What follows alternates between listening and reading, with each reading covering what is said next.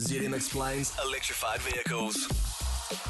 What's the distance I can travel in a hybrid electric vehicle? A hybrid electric vehicle has a similar range to a conventional petrol vehicle. Their use of both electric power and petrol through the conventional engine means that you can typically travel those distances using less petrol.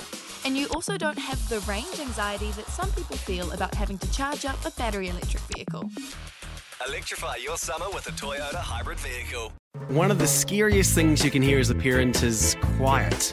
But if you do get a little quiet time, have a listen to The Parenting Hangover. It's not scary at all. If I bump into a couple and they have a boy and they have a girl, and I'm like, oh, boy, girl, snip. You've got a boy, you've got a girl, get the snip. You're done. You get to figure out what it's like raising a girl, you get to figure out what it's like raising a boy, save yourself a ton of stress and money. You've got your perfect little family. The Parenting Hangover with Clinton Jordan. New episodes every Thursday on iHeartRadio or wherever you get your podcasts.